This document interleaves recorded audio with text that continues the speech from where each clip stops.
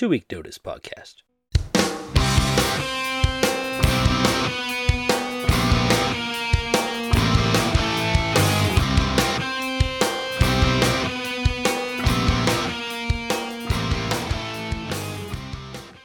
Yo, what up, everyone? You are listening to the 2 Week Notice Podcast. My name is Dana B. I'm your host. Thank you so much for listening. Come on. And today we have an awesome episode for you, all right? So on the podcast, today's guest is the one and only Alex Garcia Rivera. Now, Alex is a legendary drummer in the scene. Most notably, he plays drums in American Nightmare. I first heard of him way back in the day when he played drums in Piebald. However, he's played in many bands in the scene. He's been doing it for over 30 years. I will save that for our actual conversation, okay? But before we get to that, I definitely got to recap this weekend real quick because I got to do a show with my Piebald brothers, and not just a show, a very special festival, Sticks and Stones Fest, okay? New Found Glory put on this really rad festival in Worcester, Massachusetts at the Palladium Outdoors, which holds about 8,000 people. I'll just name the bands real quick. New Found Glory, 4 Year Strong, Bayside, Piebald, The Movie Life, A Loss for Words, Be Well, Action Adventure, Cliff Diver, Spaced, Five Ever, and I think that's all of them. I hope that's all of them. It was so rad. I'm sincerely a fan of these bands. Now, alumni, 2 Week Notice Podcast alumni. I had to write down the amount of people who have been on this podcast that were performing at this show. Are you ready? So you got the 4 guys in Piebald, obviously. They've been on the show. Brian McTurnan, Mike Schleibaum. Both of those guys are in Be Well. Vinny Caruana of The Movie Life. Jack O'Shea of Bayside. Cyrus Beluki, New Found Glory. Dan O'Connor and Jake Masuko of 4 Year Strong. Those guys, all of them have been on the podcast. Also, I ran into Brandon Davis there. Brandon Davis was on the show very recently, just a few episodes back. He's a Massachusetts, Boston staple. He's been in not a million bands, but enough bands, all right? Go back and listen to all those episodes because they're pretty awesome. Also, John LaCroix, who played guitar and bass in 10 Yard Fight. He was taking photographs for Piebald. He's coming on the show this week. All right, so stay tuned for that episode. That'll be a good one. We were selling merch next to Cliff Diver. I've been talking to them we spoke a couple months back about getting them on the podcast. Maddie from A Loss for Words is going to come on the show. So, I probably should have done a better job of talking up the show at the merch table. I was handing out pins and stuff, but I don't know. I don't know. I'm bad at talking up my own show, like in those moments, but I don't know. Whatever. It is what it is. Thanks for listening.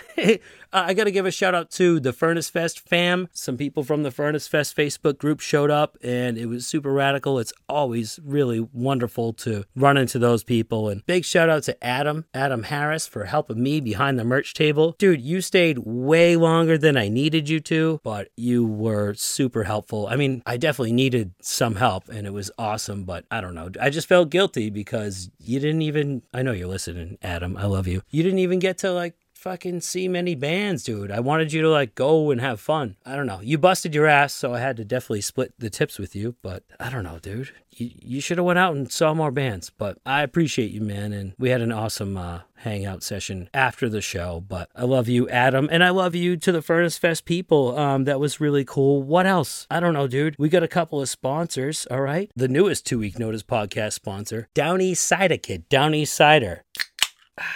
Oh, yeah. What's this one? Blackberry. Oh, that's really good, actually. That's delicious. Down East Cider. Down East Hard Cider. Straight out of Boston. All right? Listen to me. This is the #1 hard cider in New England and the #2 hard cider in the United States of America. Let's get that up to #1. What's #1? I don't know. Angry Orchard? That's some bullshit. That's just a guess. I don't know. It probably is, but this is where it's at. Down East Hard Cider. They have all sorts of flavors. There's a hard lemonade one that's delicious. They have a mimosa flavor that's really good. They have a double brew where it's just it tastes like the regular one, but it's way, double the strength. Watch out for that one, people. So shout out to them. Go check out the tap room or just buy it at a local store near you. Also, the 2 Week Notice podcast is proudly brought to you by www.plugyourholes.com. Plug Your Holes is your one-stop shop for body piercings, plugs, tunnels, stretchers, gauges, and more. Okay? So if you have body piercings, all that shit, go to www.plugyourholes.com. Pick out all the shit you need, and at the checkout point for a 15% discount, type in the code TWNPOD. All right, 6 letters, smush it all together, no spaces, TWN Pod for a 15% discount in the promo code section at the checkout. That's www.plugyourholes.com. And last but not least, speaking of Furnace Fest, all right, this is coming up really quicker than I even realized, all right? September 23rd, 24th, and 25th. This is in Birmingham, Alabama at the Sloss Furnaces. This was the most ultimate festival last year, and it will be again this year. The headliners are Thrice, Newfound Glory, Alexis on Fire, Sunny Day Real Estate, Manchester Orchestra, The Ghost Inside, Mastodon, Descendants, The Story So Far, Avail, American Nightmare, In Flames, Elliot, Blindside, Poison the Well, Quicksand, Shadows Fall, Midtown. In addition to that, there's Anti-Flag, Comeback Kid, Pedro the Lion, Mom Jeans, 4 Years Strong, Advent, Stretch Armstrong, The Spill Canvas, The Red Chord, Misery Signals, Mock Orange, Hidden in Plain View, Idle Threat, Bleeding Through, Cursive, and so many more, okay? So, here's the deal. There's over 100 bands. This is so ultimate. Now, if you have not gotten your tickets already, all the links to everything I'm plugging, including tickets to Furnace Fest, will be in the description of this podcast episode. Don't miss out. What else, people? Man, Sticks and Stones was so rad. What an awesome time. It was funny. I don't know, if you follow me on Instagram, I posted something. I bought 69 beach balls from Target. I literally bought every single beach ball that they had in stock, and it happened to be 69 beach balls. And my goal was to get them all blown up and throw them all out into the crowd during Piebald. But dude, they were so hard to blow up.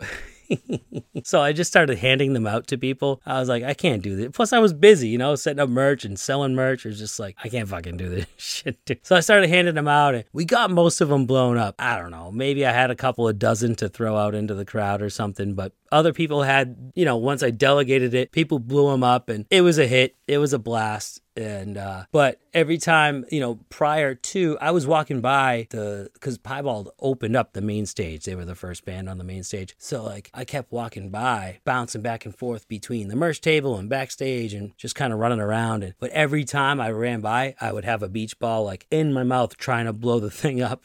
And I kept running by the Piebald guys while they were chatting with Brian McTernan, and they were all just busting my balls. Just watching me suffer, giving me a hard time. It was a blast. And Mike Schleibaum, who was just on the podcast 2 episodes ago, he was sitting at BUL's merch table right next to us dude, he was also busting balls, and then he took one of those beach balls and started to blow it up, and he was just like, oh man, this is really he was like, this is really hard, man. So that was a blast. Anyway, let's get to the episode, my friends, and I got some exciting things coming up for you in the near future. All right, so this week I'm talking to Chase from Joyce Manor. I'm talking to John LaCroix of 10 Yard Fight, as I had mentioned. We got Eric from Mom Jeans coming on soon. I'm going to be down in Florida next week for the next couple of weeks, so you might hear from me. There's a good chance you'll hear me, doing these intros and outros from Florida. So to be continued on that. Alex, thank you so much. Enjoy. Well, you came to kick ass and to take names. Got sick of taking names. Well, you've been around for years. You've been around the block. You were thick ass thieves. All right, today on the podcast, this is a big honor, man. Alex Garcia Rivera. Now, you have quite the extensive resume. I'm going to attempt to read it off, okay? Okay. Most notably, and currently, of course, American Nightmare. Right. However, you've also played in Piebald, Saves the Day, Shelter, Blood Horse, Cold Cave, Good Clean Fun, Give Up the Ghost, of course, 454, Big Block. You have a solo project, Chrome Over Brass. You are the owner and operator of Mystic Valley Studio, where you are a recording engineer and producer, and you've been a drum tech for countless bands. I'm not going to go down that list. Yeah, too many. What did I miss? Even I lose track sometimes. I don't know. You maybe missed Get High. And then Kingpin, which was my first band that really did anything. But yeah, I don't know. You got most of it. What a resume, man. You're a legend and a staple in the scene, dude. I mean, I first heard of you through Piebald, of course. Right. But let's go back, man. Are you in Boston? I'm in, Medford, just north of Boston. Medford, dude. Medford, yeah. Medford kid. I'm in Lynn, so we're close to one another. I opened up or helped open up the Kelly's Roast Beef in Medford. That was Wellington Station. Yep, I know that one. There's a whole bunch of stuff there now. I don't even know anymore. Andy lives in Medford. You guys are neighbors. Andrew Yeah, Bonner. he jogs by my house house every so often, and we actually run into each other a lot. Actually, I had to move the console in my studio, and he was jogging by one day, and I was like, dude, I could actually use your help. Like, can I hit you up? And he stopped by with his dad, who I probably hadn't seen since, I don't know, when I played in Piebald. So like over 20 years ago or something. I got to say, his dad looked amazing. He looked like he never aged or something. Mr. But yeah, they helped me move the console in the studio. Awesome. What a gentleman and a great friend. Yeah. Andy looks great too, man. He's been crushing it, dude. Yeah, he looks better than ever, maybe, right? Dude, he's a stud, man. No booze in I don't know how long. And yeah, he's been running. He and I met up a couple weeks ago. Def Heaven was playing at the Royale. Yeah. Their bassist is our front of house guy now for Piebald. So he put us on the list, and I was like, hey, dude, I'll meet you at the Royale. He's like, yeah, dude, I'm running there. And he like showed up in like it was like raining out. So he had all his like rain gear. And I don't know, dude. He's just crushing it, man. I'm proud of him, you know? Right. He's not even doing caffeine. I was picking him up. Caffeine too. Really? Yeah, I've been caffeine free for maybe 15 years now or something. Dude, I picked him up for a tour. I fucked up, man. This was like, it was on the way to Furnace Fest last year. Okay. And I was like, hey, man, I'm going to stop at Dunk's. You want anything? He was like, yeah, decaf iced coffee or whatever it was. I forgot the decaf part, like the most important part. He got all like wired. I drugged him, basically. I drugged Andy. Yeah. Well, I mean, it's crazy. Having been away from caffeine for so long, like when I do have a little bit, and it's not ever like coffee for me, but if I have a piece of chocolate or something, that will send me to the moon. It's like insane. But I mean, I love coffee. I love the smell of it, taste, like chocolate also, you know, but yeah, I just don't do that stuff, man.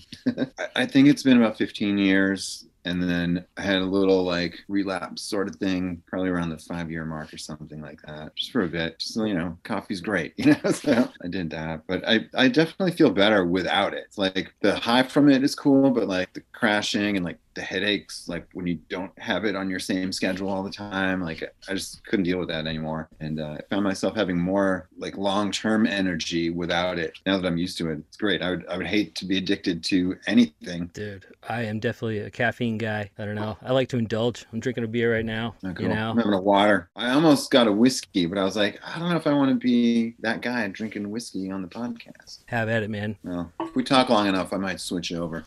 Well, going back to you, Alex. Are you originally from Medford? No, not at all. I grew up in Holliston, Massachusetts, which is not too far from Boston. It's the town next to where they start the Boston Marathon. So yeah, not that far away. And I grew up like going into the city for shows and stuff like that as a teenager. And I don't know, moved to Alston when I was like, you know, old enough to live on my own or whatever. Out of high school kind of vibe? No, I think I was probably 19. Actually, my first place was like Symphony Hall area, St. Stephen Street. There used to be this punk house there, or a hardcore house, I guess, to be more specific. A room opened up there, so I nabbed it. And it was like dirt cheap. I feel like it was maybe $180 a month to live in Back Bay. Yeah, that was fun. Then, yeah, I moved, and I've lived in Mission Hill and Lower Alston, Upper Alston. My wife and I moved to California together before we got married. Lived out in Oakland and Berkeley for a couple years. And then we actually lived in an RV. We got married in Vegas, moved into an RV, and drove all around the country. I was kind of between bands at the time, yet had just come off a bunch of tours that like paid pretty well. So we just kind of coasted off of that savings for a bit, ended up back in Boston, and that's when I joined American Nightmare. And so we just kind of have stayed around here since then. What year are we talking? I mean, that was 2002 when we came back here. And we lived in this like crazy punk house in Alston with like, I don't know, 10 other people that were all in bands and stuff. We would practice in the basement, and I think Cave-In practiced there a bit. Hope Conspiracy jammed there like every week or something. So it was like this like awesome like community of like hardcore kids, you know. But then when we wanted to kind of get our own place or something, we ended up looking for houses, and the closest to there that we could afford was Medford. And I didn't know shit about Medford before moving here, but now I love it. I love living here. We just love the neighborhood because like it is like a suburban almost neighborhood neighborhood. Like we have a backyard and we're friends with all our neighbors. There's the Mystic River at the end of our street. I canoe there all the time. We have like a Whole Foods around the corner. And like, I don't know, I guess that might mean something different in modern times, but like being a lifelong vegan who likes to eat nice foods, like that was a big plus for moving here. Everything's walkable. I ride my bike a lot and you can't get that in the suburbs. And I don't know, even like sometimes I fantasize about living in LA because half my band lives out there, or even New York or something. But in recent years, I haven't really been feeling it. Every time I went to LA, I always felt like, oh, I want to live here. Like I should make this happen. Or even New York when I was younger seemed like really appealing, but just less so now. Maybe just because I've become kind of rooted here, and like we put an addition on the house and I'm in the middle of expanding the studio and everything. Probably just fucking die here, you know? You said there were a couple houses you lived in, like Allston and Boston and stuff with band people. Yeah. Can we talk about that for a minute? Like who were you like roommates with? Calumet was another one. Like that was the Mission Hill house, and 10-Yard Fight dudes there. And that's where I met Luke actually around that time, and at Mission Hill there. And yeah, he became a close friend of mine. Cool. I mean, they all did, but like he's a close friend of yours that we have in common. And I was psyched when he came into the fold with Piebald. It's funny, when I was living in California, I think it was Aaron that called me because the band had broken up, and I thought permanently. Then I moved. And then, yeah, I think it was him that called and was like, yeah, we're kind of getting the band back together. We've been jamming with John, I think he said, but like he still can't tour or anything. Like, would you want to do the band? And I was like, yeah, sure. I'll totally do it, man. Love to. Be great. And he's like, yeah, cool. But I was thinking, oh yeah, I'll just commute. Like I'll go to Boston whenever we need to. Because I was sort of used to working on that level with bands where you could kind of do it remotely. And then, yeah, he called me a couple days later. He's like, yeah, I think we're going to get Luke to do it because he lives here. And like, I was a little bummed out, but then I was like, that makes total sense. Like, yeah, of course, Luke. You know? He's like my hero, man. Like, he's just so smart. We got this new thing, like, what would Luke Garrow do? It's like a new phrase we've been texting back and forth. I have a question. Going back to being in a band remotely, you're talking 20 years ago. Yeah. Obviously, now that's normal. There are some bands who have made records now that have never even been in the same room with each other these days, right? That's more normal. What was that like back then compared to now? Well, I was doing stuff like living in Boston and then going to New York for like shelter practices and things like that. And for Better Than 1,000, they were in DC. So I'd go to DC. And a lot of times I would drive to New York for like a weekend, have band practice, hang out, or like play a show or something, and then drive back. So like it was all long distance in the sense that we didn't live near each other, but there was no like remote Zoom stuff or like computer stuff going on. It was like we still had to actually be in the same room together to get anything done. I don't even think we were mailing tapes of demos or riffs to each other at that point. It was just, hey, I got some riffs, come down and jam, you know? So, I mean, in the 90s, I was so busy doing that stuff, like usually playing in multiple bands. And it was kind of insane because I was like trying to keep my day job. I worked at the Gap in the stockroom and they would not fire me ever. I just had this like golden situation going on. I had a great work ethic and I wasn't an idiot. They appreciated that. And they put me in the stockroom. I used to be a farmer. Like growing up, I worked on a farm. So I had that like farmer's work mentality. So I just crushed it in the stockroom. I remember they created a position for me called stockroom manager so that I could have keys and open the store and stuff. So I would do that and be like, oh, I've got a tour coming up. I remember my first tour after, being employed there. And I was like, oh, like going on tour, I guess I have to quit. And I told them about it. And they're like, well, how long's it for? And I was like, I'll probably be gone for like, I don't know, 6 weeks or something. And they were like, tell us when you get back and we'll put you on the schedule. Like, please come back. I was like, wow. And for a whole decade, I did that because they didn't want to let me go. And in some years, I was gone more than I was home. And so I would do shit like work all day, have my drums packed in my car. I had a Bronco 2. It could fit my drums in the back. And then I would finish work early because the workday started at 5 a.m. So I'd leave at 2 p.m., hop in my car, drive to New York, sometimes play a show or like have a band practice or something. Back. I remember a lot of times I must have done weekday or weeknight stuff. I think I would drive and do like, recording or photo shoot even for some stuff or just something where I had to be down there, band practice, and then drive back without sleeping. And these were the days where I was just pounding coffees. And I was much younger, so I could do that. I would drive back and just lay on top of my drums, get like a 1 hour nap or something, and then just work for a day and go home and crash out afterwards. That was what, 20 years ago? Yeah, it was like 1995 or something like that, Dude. in the 90s. You must hit burnout at some points. Maybe it's rare. How do you bounce back from that, or how do you handle that? I don't know, as I have burned out. I'm a pretty motivated guy for stuff. And I mean, having kids changed pretty much every single thing in my life. But if I can kind of generalize about most of my life, if you're talking about like the music stuff, like from like day one playing the drums, I was very driven to be good at it. And I used to practice all the time, every free second. Like I wasn't even that social of a kid. I would go home and play my drums, work at the farm, like it kind of consumed my life and took over. And it was all I wanted to do. And then when I started touring, I never wanted to stop touring. I just was like, this is the life for me. I found it. Like, when you first start playing music, I don't think anyone is like, oh yeah, I'm going to become a professional musician. Or like, even back then, it was inconceivable that I would play a show at a venue. I was like, oh, my friends come over and we jam in the basement and it's awesome. And like, it'd be great if we had a show someday, somewhere, and then you play a show and you're like, wow, that was awesome. Like, it would be awesome to do this like every day for like months. And I remember just watching bands load in and load out. And it's like, they come in, they play a show, they load up their van, and then they're just like off. And it just seemed so romantic to me, and I wanted a part of that. And so, not that I worked real hard to make that happen, but I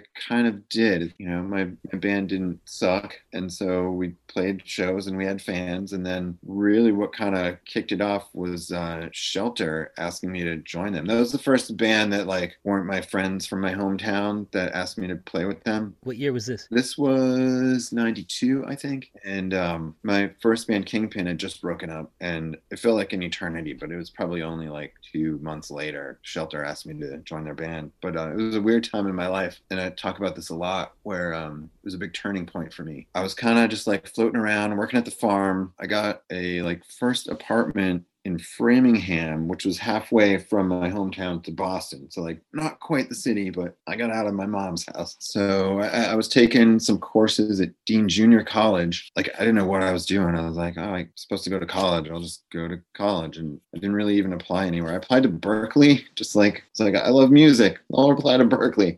And then Dean Junior College. Obviously didn't get into Berkeley and did get into Dean.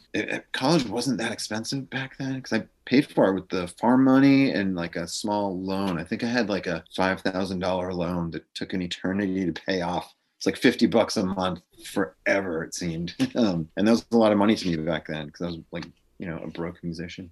Yeah, man. But anyways, Shelter asked me to join and I did. And then I just kept saying yes to everything. And, I think at some point people are like, if you need someone to play drums for you, ask Al, he'll do it. He'll say yes. And so I started playing in all these bands and like just staying on tour, because that's what I wanted to do. And I was really driven towards it. And I never got burnt out. And I just loved it. And I remember this one point where I was loading out of Twisters in Richmond, Virginia, 454 Big Block, played a show there. And you loaded in and out in the back. And there was like a little alley. And we had a van and a trailer. And I was loading in the trailer. And I must have told the guys that I would load it or whatever. Because I remember being alone back there and just loading the gear and being really happy. And like looking up at the stars. And it was like a summer night. And I'm like, man, I fucking love my life. I am glad I didn't go to college, like, because I stopped going, like, didn't even last a full year.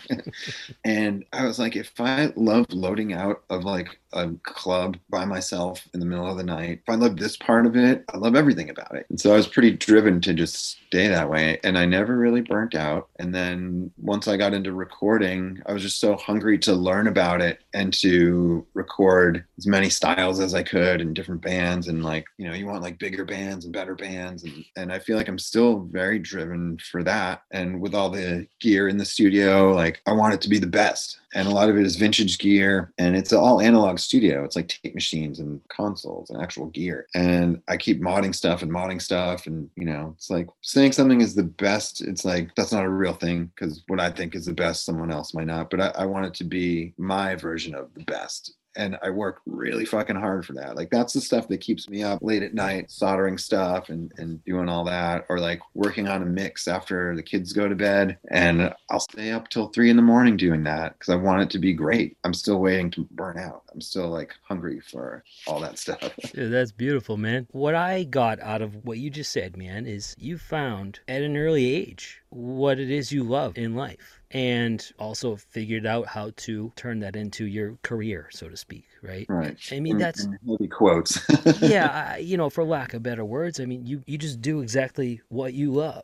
Do you come from a family of musicians? Yes and no. No professional musicians. I recently learned that there's actually like a well-known, I mean, not to me, obviously, but a well-known Cuban drummer that's, I don't know, like a distant cousin of mine or something. I mean, this is like in I think the 1950s. And I think he studied with the same drum teacher that Buddy Rich studied with or something. I might be totally fucking up the details, but like look him up. I've got I don't know, another distant cousin that's maybe, I want to say 10 years older than me. This is kind of interesting. I think I had grown up hearing about this guy. My grandmother would tell me, Alex, there's another musician in the family. Victor Garcia Rivera. And I had only known my grandparents to listen to Cuban music and classical music. And they were like praising this dude. So I was like, oh, he's like a classical musician or something. And that was so uninteresting to me as a 12-year-old or whatever. I just always like heard the name and remembered him and whatever. And then like decades later, enter Facebook and whatnot, I get a friend request from Victor Garcia Rivera. And I'm like, that can't be cousin Victor, the musician. And so I click on it. And one of the first things I see is like him posting something about his like Ramones cover band or something. And I was like, what? Like, get out of here. And I look a little further and I'm like, yeah, he was like first generation punk rocker. Wow. Like his band opened for The Clash or something. And they had like a video that was probably in small rotation, but like was on MTV or something. And so like we're in touch every so often. Wow. It's just like fucking cool. Cause I grew up kind of thinking like my love for music and everything just kind of came out of nowhere. My mom used to blast like 70s disco from like the station wagon. And I was like, oh, I think my mom loved like dancey stuff. Maybe I get it from her. But then, yeah, my father's side, who I'm not really in touch with at all and never really have been. They've been kind of a mystery. But it turns out there are some musicians and artists there too. Garcia Rivera, Cuban descent? Yeah. As well as what else, man? Half Cuban, and then on my mom's side, French Canadian. But it's funny, I grew up really having some strong connection with like the Cuban side of me, even though my dad left when I was 5. But when we were real young, we spent a lot of time at his parents' house. And I've got these awesome memories of these like big like Cuban meals that my grandmother would make and the music and all this stuff. And, my mom was just like, French Canadian, like her parents were like pretty like plain. Just like her dad was a barber in the town barber shop and stuff. So like there was that, but then all this like exciting stuff on my dad's side. So I really connected with that with being half Cuban. So dude, Shelter recruits you in 92. Yeah. Mm-hmm. When I joined Shelter, it was like kind of short notice and I knew all the songs already, except their brand new album that had just come out, Attaining the Supreme. So I had to learn those, but I had to drop everything and just head down to, I think they were living in Philly at the time, at the Philly Temple. Went there, had a few rehearsals, and then we were off to Europe for, I want to say it was like 2.5 months or something. It was a big one. Oh shit. First time in Europe? That was my first time in Europe. I was like 19. Wow. Yeah. As a 19-year-old, you feel like you're an adult and like you're just like that it's not that special. I'm like, oh yeah, I play in bands and this band I knew needed a drummer. They asked me, great, makes sense, But like looking back and like especially now seeing 19-year-olds as a 48-year-old, I'm like, wow, man, how fucking cool was that? That just like everything I ever wanted just got handed to me. Like, here, you're in a big band now. They tour, they have fans, like awesome dudes. It was pretty special. At that age, any 19-year-old is still a kid, right? Especially like you say, you're 48. I'm 36, but even still, I look back to when I was 20. I'm like, I was a fucking kid. I thought I was this adult, but I was a kid, Yeah. At the same time, you do definitely mature and gain some wisdom, I feel like, going through something like that. Because I didn't go to Europe till I was 33, man. I just feel like there's something that you get under your belt, some sort of wisdom, right? I mean, there There is for sure. And one thing a lot of people don't realize, unless you're out there doing it, is that if you're a musician that's not like in a huge band on a tour bus and like hotels, like if you're like a regular working musician and you're on tour, you are a homeless person. If you're at a smaller level, you might show up at a venue, you load in and do sound check, and then you've got hours to kill. You can't just go to the hotel because you're not getting one, can't afford it. You haven't met any of the people yet going to the show to ask for a place to stay or any of that. So you are just let loose on whatever town you're in, walking around being homeless, you know. And like I have a lot of like fun memories of touring with Get High because we did it on such a shoestring budget, or like no budget, you know, but like we were like hungry for it and we toured it a lot, and like we toured like homeless people. And I remember just like sleeping on beaches or like parks, rest stops. I remember being in a rest stop, someone was sleeping under the van, someone was sleeping on top of the van, and some people were sleeping in the van. Can we talk about when you joined Piebald? Yeah, that had a lot to do with Rama Mayo, 38 Calumet, or I might have been just crashing there because I literally was homeless for a bit, living out of my van at the time. Speaking of which, I toured so much, I didn't like need a place, like it didn't make sense. I had stuff stored at my mom's house, and then I don't know, I remember like sleeping at practice spaces with no windows, which was weird. And then it was my Bronco. I still had my Bronco.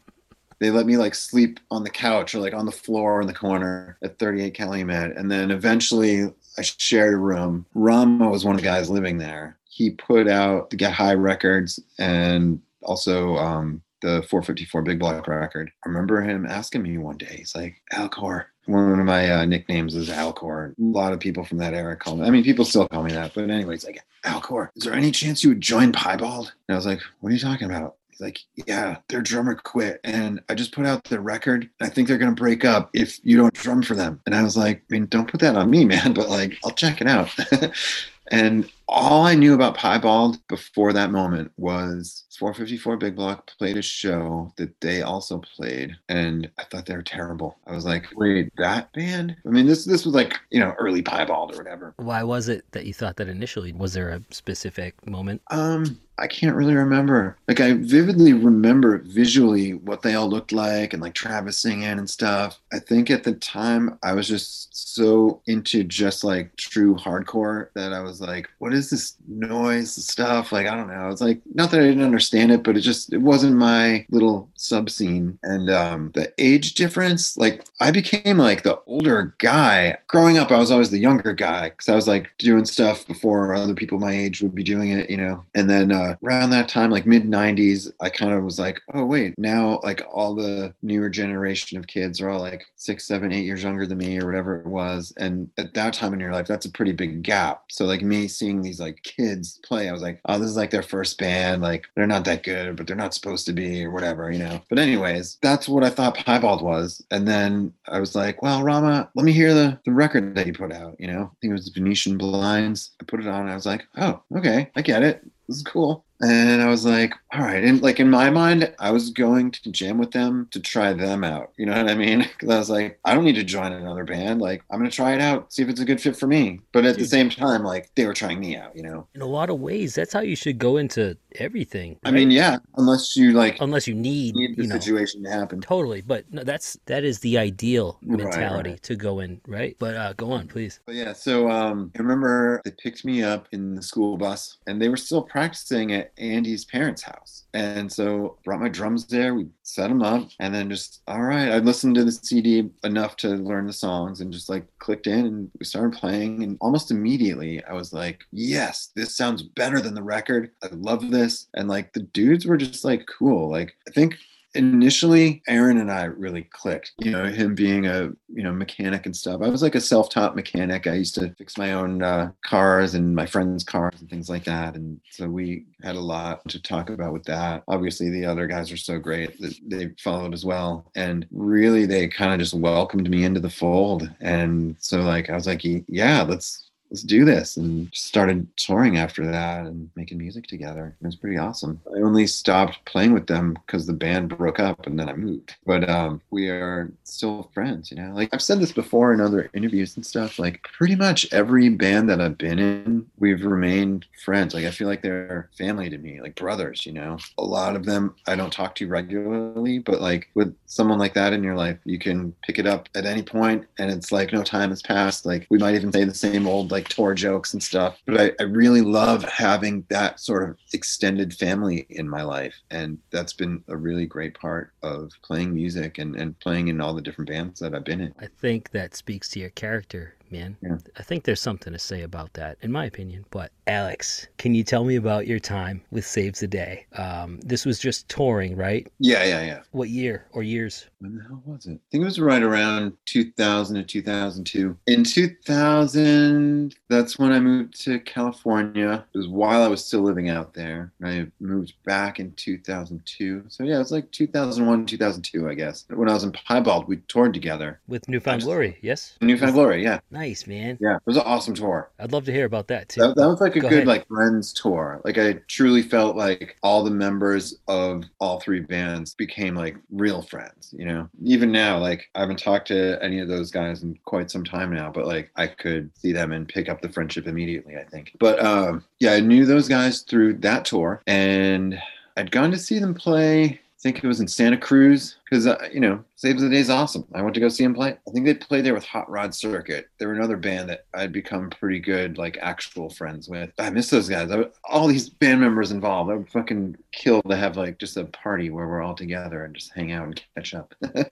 So yeah, went to see them in Santa Cruz, and I remember we were hanging out on the bus and chatting with Ted. He was like, "Yeah, I think Damon was playing with them at the time. They're like, yeah, he can't fill in for us for that much longer." There was some reason why like they were gonna need a drummer, and then I did a tryout, and I didn't have anywhere to play the drums out in California. My drums were just stacked up in the corner of the house we were living at, and somebody let me borrow an electronic drum set, which I set up in the kitchen, and I didn't even turn it on. I just used it as like the pads of it, and I put headphones on and just played the Saves the Day songs a bunch of times. I mean, I was already like a fan, so I knew the songs pretty well anyways, and watching them play every night too, because I used to watch all the bands on that tour. I knew everything pretty well, and so I went there, and I mean, I kind of crushed it on the tryout because I learned all of their songs on drums, not just like ones from the set or from that album or whatever. And it was just fun playing with them, and I could tell the vibe was pretty good, and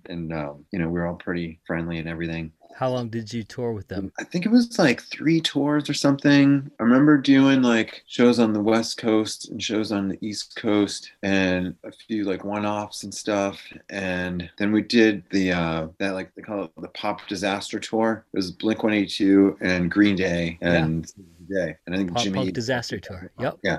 Yeah. Oh, you were on that? That's sick. Yeah. It was like an arena tour. It's fucking awesome. Wow. And that was like, I fully was like self-aware and like acknowledged like, wow, I'm doing an arena tour. Like this is like the best that anyone hopes for. And like, yeah, we were the opening band, but like it didn't feel like an opener because I remember we were going on first, but as the place was filling up, it would be like fucking full by the time our set was through. So like we were playing to like pretty full houses, and my perception was that every single person was singing along. Like you'd look out and everyone knew all the songs. That couldn't have been the reality because like I don't know if Saves the Day was popular enough to have, you know, 15,000 people in each city knowing the songs, but like it appeared that way. It had that vibe, at least. Like looking out, like that's what you saw, you know. That was really fucking cool. And then to play some of the venues that I had gone to see big concerts at as a kid and playing Madison Square Garden and, you know, legendary venues, you're just like, holy shit, is this for real? Led Zeppelin played here. You know, that was cool. Correct me if I'm wrong. Was that as Stay What You Are was about to come out? It had just come out.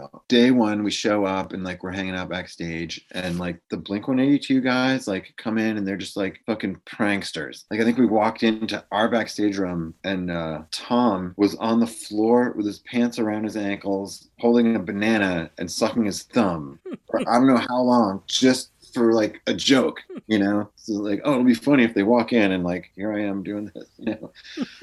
And everyone was like super like friendly and like fun to hang around. I think the Blink guys and the Green Day guys were kind of like, you know, they each had their own buses per band member. Like they weren't like hanging around the venue all day like we were. But when they were around, they were like all of them like just hanging out with us like any other band that is on tour. Like we were like tour buddies, you know, which was pretty cool because like, you know, I don't get really I don't know, like starstruck or anything, and I wasn't for them. Like I was too old for that. Even at that time I was probably like 27 or something, but I was like, oh wow, these guys are like, I've seen them on MTV and shit. Like these are the two like biggest bands on the planet right now, and like we're like hanging out with them, and it's all like no one's treating each other weird. It's just all on like a cool level. And I used to go out into the crowd. Like after we played, I was like, I've got an all access pass and I'm going to use it. Like I'm the drummer in the opening band. Like I can walk around anywhere. No one's going to fucking know or care. I could go literally front of the stage, be like, what's up, Billy Joe? Like, what's up? You know, and go back to the soundboard and watch from there. I did that a lot because it always like, you know, sounded the best from there. But I could literally walk anywhere I wanted to in an arena, which is like, how many people get to do that? You know what I mean? Just like at a show, just like watching Green Day, watching playing, like putting on awesome concerts for everybody. So I watched both bands like most nights. So you guys are playing Furnace Fest on Sunday. What else is going on with American Nightmare? I mean, that's actually our next show for us. We did a tour just a couple months ago. Getting together for that tour we did was kind of awesome. It was great seeing guys and playing again. And now we got some demos of stuff floating around.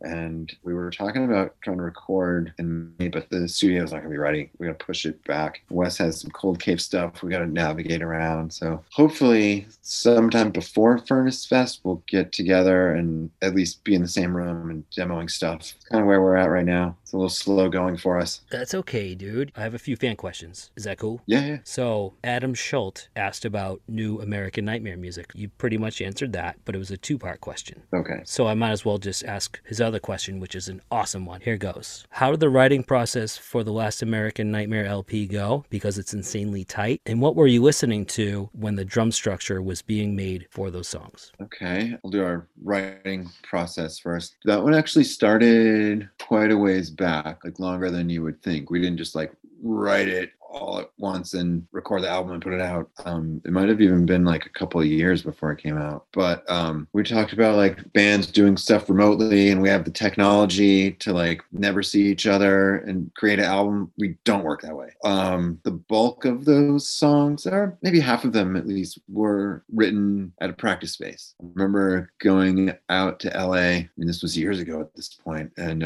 just jamming. Sometimes it was me and Brian, our guitarist, with Wes, just kind of like hashing through riffs and like recording like riff ideas, not quite worrying about song structure yet. And then there's at least one time where I remember having the entire band there and writing stuff together that way. And just stuff happens so much faster that way because it's all immediate. Like, oh, hey, this is cool, but we should do this 2 less times, but then do like a pre-chorus and then the chorus, or like have the intro be this long, or, you know, stuff like that. And it's all immediate, which to me, it's like, I love the creativity that way, and that's the way I like to write songs. The other half of that stuff was usually Brian sending me like a riff or like a couple riffs, and he'll like demo stuff with like GarageBand and like a drum machine beat or something, and then we'll kind of take it from there. Those songs tend to be mostly written, but then, you know, a lot of times they'll need like a bridge or something, or, you know, like a new drum beat could inspire the structure to be a little bit different.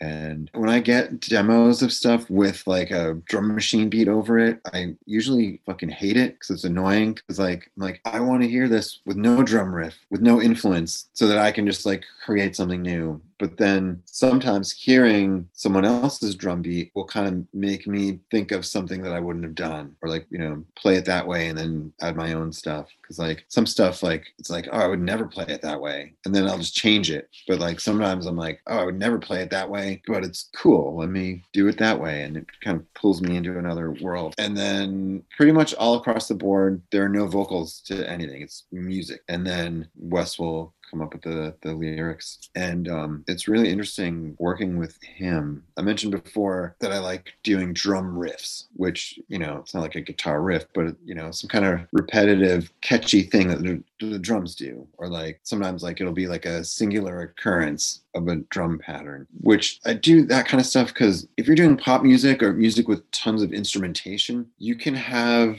little elements change throughout the song. Like, let's say like there's a verse, that the verse is the same part that repeats. There's like a verse and a chorus, then another verse and a chorus, like something like that. You want the second chorus to be a little different from the first one in some way. And if you're doing like pop music or something with a lot of instruments, you add another little instrument or add like a percussion element, or like, horns come in or something subtle but like different. In like a rock band or a hardcore band situation, like you don't have that luxury, so that the little like things that are different usually have to come from the drummer, where you play with a different dynamic, or like you do the pattern slightly different on each like chorus, or like you have to think more in terms of songwriting when you're writing with less instrumentation going on as a drummer. So I personally get into like that part of the songwriting, which is weird to even call it songwriting because I'm not there like writing the riffs on guitar, but like you can often spend just as much effort creating the drum part as anyone else does to any part, and it definitely affects the songs, but like it's not immediately noticeable. Like people aren't like, oh wow, the drums are different on the song, I don't think I would like it as much. Not even that way.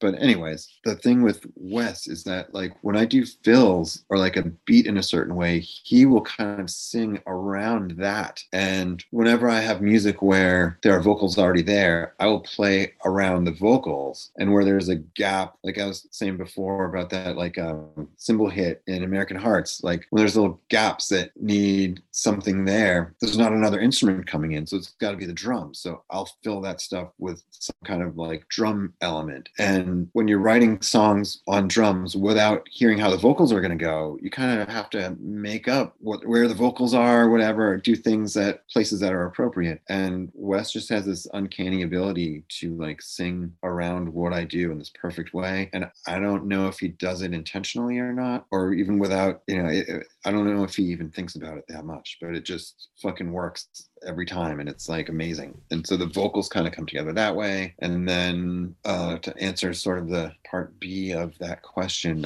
when we were recording it, I don't remember what the hell I was listening to be honest. I really don't. I was probably listening to a lot of 70s disco funk stuff, probably a lot of the band Heatwave. But for the recording, so I had hurt my rotator cuff. I really fucked it up, and I could barely drum. I could barely lift my arm, and it was my snare arm. The rotator cuff injury, I couldn't lift it out sideways. So like playing the snare, it's not a lot of sideways. Even the tom fill, I could kind of get up there a little bit. Doing a left-handed crash, I had difficulty with. So I recorded that whole album with that injury, and because of the injury, I had some time off from being able to play drums. So I was like kind of like rusty and out of shape, and had this injury and had to do that album, and it really sucked. I don't know if I would have played differently, but I might have played a little, songwriting wise, I wouldn't have written differently or whatever, but I might have played a little better.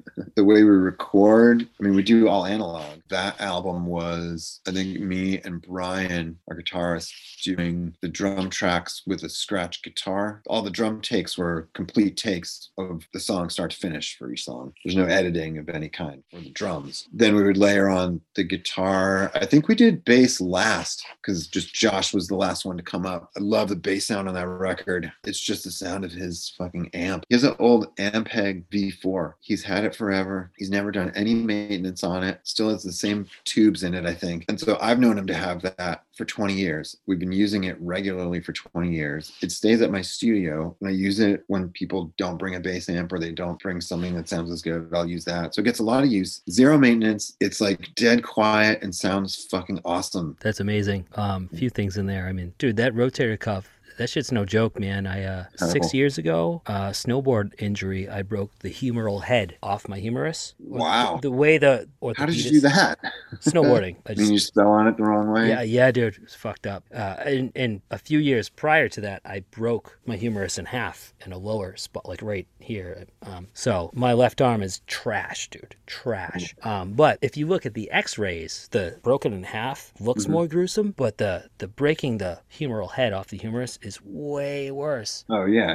That's right on the joint. And I tore my rotator cuff at the same time. Yeah. And the way the orthopedist put it, like, he's like, like, picture an ice cream cone. The ice cream fell off the cone. Like, he's like, I hope you're not a diver or anything. Like, I mean, I'm not tall in the first place. And like, so when I'm bartending and I go to like slide someone a drink, like I can only go so far, man. Wow. It's like, I can barely, depending on the situation, like I can tell sometimes people think I'm being rude. Like if I'm slammed at the bar and I'm just two-handed slinging drinks, like I just can only reach so far, but that's no joke, man. And that's like, I mean, sucks. Dude, here's what happened. It's from like playing shows and stuff. I think I had 2 back-to-back shows. I had a show, I think in LA or somewhere I had to fly to with American Nightmare. Then the day after that, had a local Boston show with my band Ascend Descend that I was doing at the time. And then the day after that, I flew to North Carolina for Christmas family vacation. And just in that time span between playing drums hard and fast as I can to like loading gear, I remember like putting like a bass cab on top of, a bass head on top of another bass head that was on a bass cab. So reaching really high up with something really heavy. Remember like hitting extra hard on like that second show, and then like all the flying and like carrying like drums and cymbals around an airport and everything. And my son was like a baby at the time. I had like one of those front pack things on, and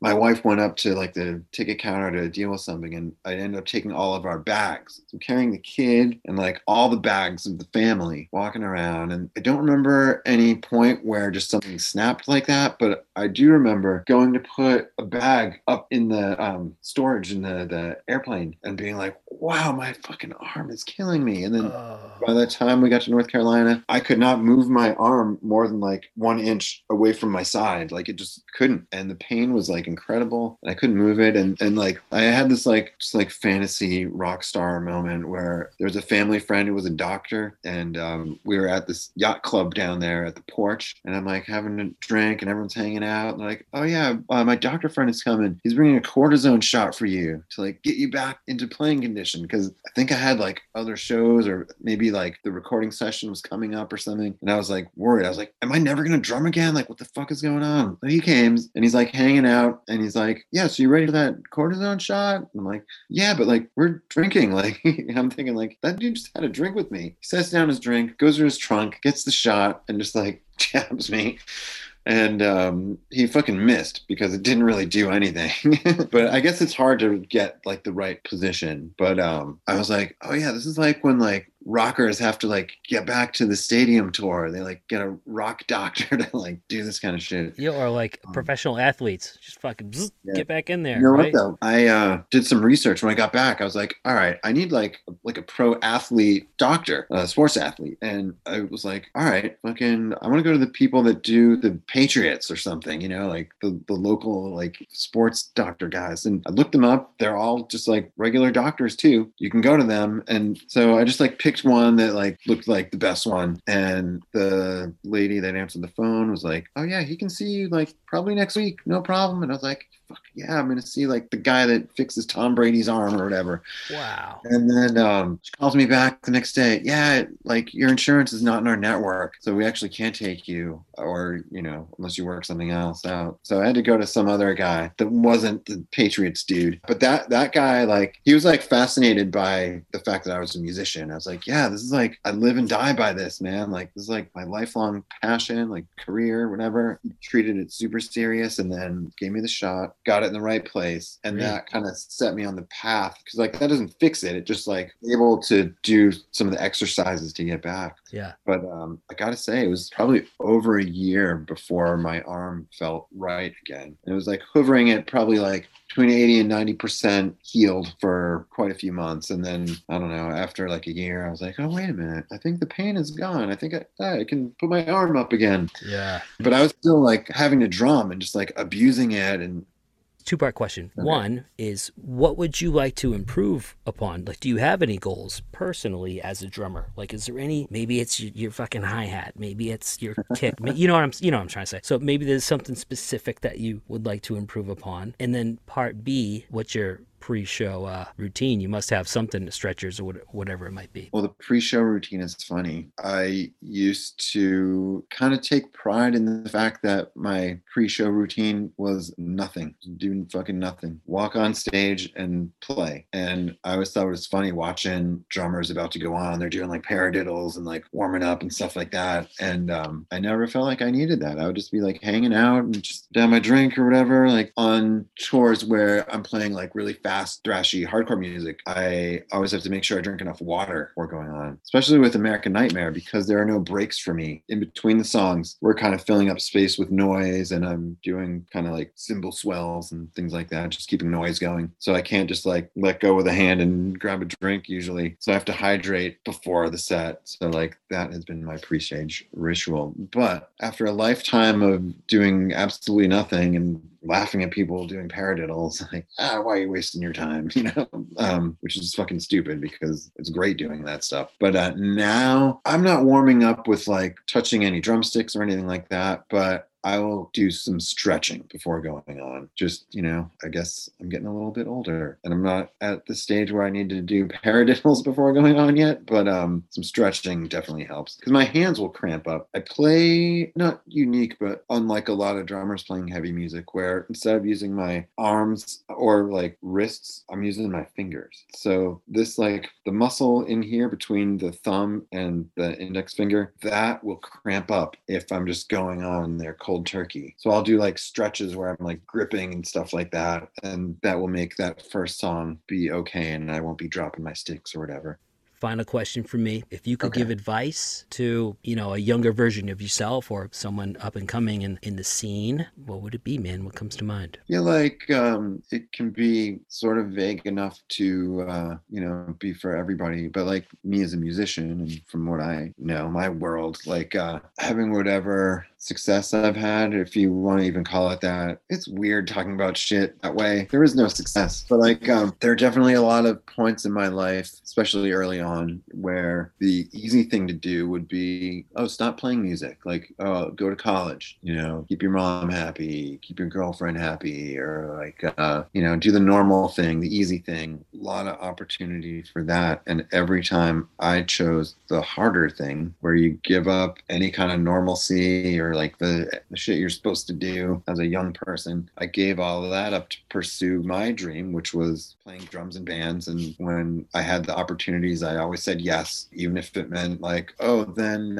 you're not going to have enough money to live in an apartment anymore. So you're going to be homeless for a little bit. For like, oh, let's see, do I buy food or do I buy drumsticks? Like, I'll choose the drumsticks, you know, like that kind of shit. Like I always made the decision working towards the thing that appealed to me, that I knew deep in my heart I wanted to be doing. And I have zero regrets about anything. And I think I would have a lot of regrets if I said no to stuff or didn't have the ambition that I did. If I can get really deep into it, like my mother died of cancer years ago. It was pretty quick, but I had a lot of time to sit with her. Her death had a huge impact on me, where I was someone that was just like youthful guy guy, like never even thought about old age or getting old or like planning for the future or any of that shit. Lived very much in the moment pretty often. Never cared about like having like any kind of stability or anything. It was just like do music and like whatever happens with the rest of my life, let the chips fall where they may. Like just do what I want to do. You know, I was very much living like that. My mother, on the other hand, I don't think ended up being like a happy person and just like dwelled a lot on negative stuff. She had some kind of like shitty things happen throughout her life. A lot was like the divorce and where that left her single parent with 2 kids and no real means for a good job or anything, and just watching her struggle through that. And then also watching her work a shitty job that she did not like or care about. It was just like a paycheck and then just come home and watch TV on the couch, go to bed. And that was her life. And as a parent, I kind of see a little bit from the other end where, oh man, like all of a sudden I got to care for these 2 kids alone. I got to get a job. All I can get is this shitty job. And I'm exhausted when I come home. My fucking wild kids are doing their homework or, you know, whatever. Like I'm exhausted. I'm gonna eat dinner, watch TV and go to bed. Like I kind of see it that way. But like growing up, I was like, man, like I want to get as far away from that as I can. Like that's not the person I want to be. I don't want to be miserable. I don't want to do nothing with my life and just sit on the couch, you know? And I think that kind of actively pushed me into pursuing a life that was the opposite of that. Even now, like I don't watch TV. I don't like sitting around. I'm always doing stuff. Like, I hate doing nothing. I had to kind of learn to relax. And, you know, my wife kind of taught me to chill out sometimes. I still mostly hate it, but, you know, I've learned to try to get into it. Anyways, like, I think my mother, by example, showed me what kind of life I didn't want to have. And so I worked towards having some kind of alternative to that. And music happened to be my kind of way out of that kind of mundane life, I think. And so aside from just like loving music and being a music lover, the whole lifestyle of it, the traveling and creating and kind of being able to be busy all the time, kind of just like, you know, it has everything to offer me. You know what I mean? You know, and when she did die, I kind of looked at my own life for the first time, like, oh, what if I died right now? Or like, what kind of decisions have I made? And like, I didn't fucking regret anything. I was like psyched. I was like, this is like validating me that I've been doing it right and living life on my own terms and doing kind of what I wanted to and making my life how I wanted it, you know? And I think for anybody coming up, you can't really listen to the outside influences that are kind of working against what's really in your heart and in your mind. Because I think people know what they want to do, and sometimes from a very young age. But I think the fact that a lot of it seems unattainable, you never think you can get there, you know? And sometimes you need like the negative role model pushing the other way, or like a positive role model. But like, you know, if you can kind of weed out bullshit and the bad advice and influences. All right, dude. This is truly an honor talking to you, man. You're in Piebald. Thank you, man. You'll always be a legend to me just for that. Never mind all the other rad shit you've done. So let's close this out proper. Tell me what you got going on. Anything you want to plug, man, whether it's the studio, American Nightmare, solo stuff, anything you got going on, dude. I mean, I think you just did it for me there, but can elaborate a little bit. Please do. Yeah, definitely. The studio has been a big thing for me recent years. It's an all analog studio, Mystic Valley studio. Currently rebuilding it. It's like better and bigger than ever. So like I'm looking to reopen in June or July. Also probably will be working on an American Nightmare record as the first thing that I do there. So like there'll be that maybe next year sometime. We tend to not be the quickest with stuff these days. Yeah, Chrome Over Brass. I mean, I've been taking a break throughout all of COVID. It's funny, I had a single come out on my drive home from the last American Nightmare show as COVID shut everything down. And I have not felt creative pretty much since then. So I've been inactive with Chrome Over Brass, but I'm looking to pick that up again, especially now that shows are starting to be a thing again, or that are a thing now. And my other band, Blood Horse, we haven't played in years, haven't put out anything in over a decade, but for no reason other than we've just been busy doing other stuff. We're still friends. We still love playing music together. We have an album coming out as well. Kind of waiting on artwork for that, which has been taking quite a while to do, but hoping that'll be out in 2022, maybe 23. I don't know, but we've waited this long to get it done. Like another year is not going to hurt us, but I'm really excited about that. And musically, I guess that's all I've really got going on right now. All right, so active projects: American Nightmare, Blood Horse, Chrome Over Brass, and then, of course, Mystic Valley Studio in Medford Kid. Yeah, dude. I'll put the links to all this stuff in the description of the podcast episode, so that'll be easy for people to find. Am I missing anything else, dude? I don't think so. I think that's everything. Alex Garcia Rivera. Dude, this has been an honor and a pleasure. You're a fucking legend, brother. Thanks, man. This has been fun. Thank you. I don't think I can ever leave home again. I don't think I can ever leave home again.